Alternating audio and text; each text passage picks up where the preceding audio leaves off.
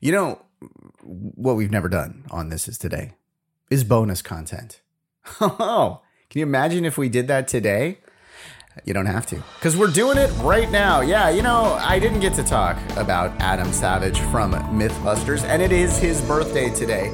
And, you know, we started this new segment where we give you a little bit more information, a little biography each day. And I just, you know, I love Adam Savage. I love his work on Mythbusters. He's just a hilarious person, funny and smart and talented. So, you know what?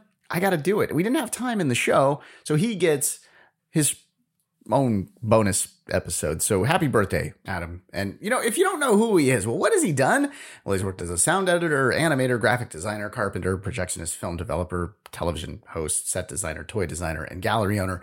You know him, though, from the television show Mythbusters, where he hosted with Jamie Hyneman. The show tried to prove or disprove myths using scientific methods. That's the formal kind of way of saying what they did, but really they blew stuff up and it was awesome.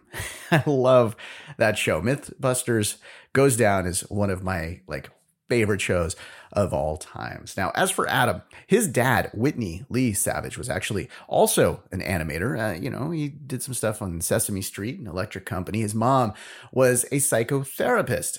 Now, as a kid, he did some voiceover work for Sesame Street cartoons for his dad.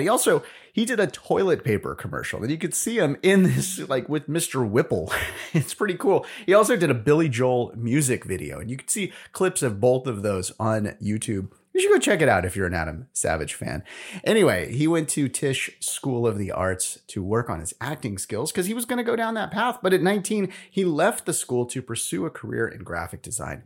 Next, he was making models and special effects for movies, including episode 1 and 2 of Star Wars, which and sometimes he apologizes for because, not everybody loves those movies. But yeah, he did that. And while he was working for doing all these visual effects for movies, he met Jamie.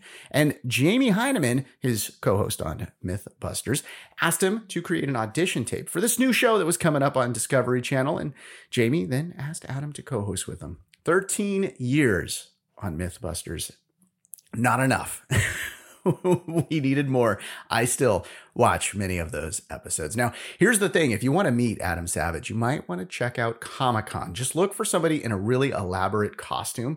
He does this incognito, so nobody really knows it's him, but it's sort of become a game amongst those attendees of Comic-Con. They try to figure out who he is. He's usually the person in the really most elaborate costume there, incognito. So is it really incognito anymore? I don't know.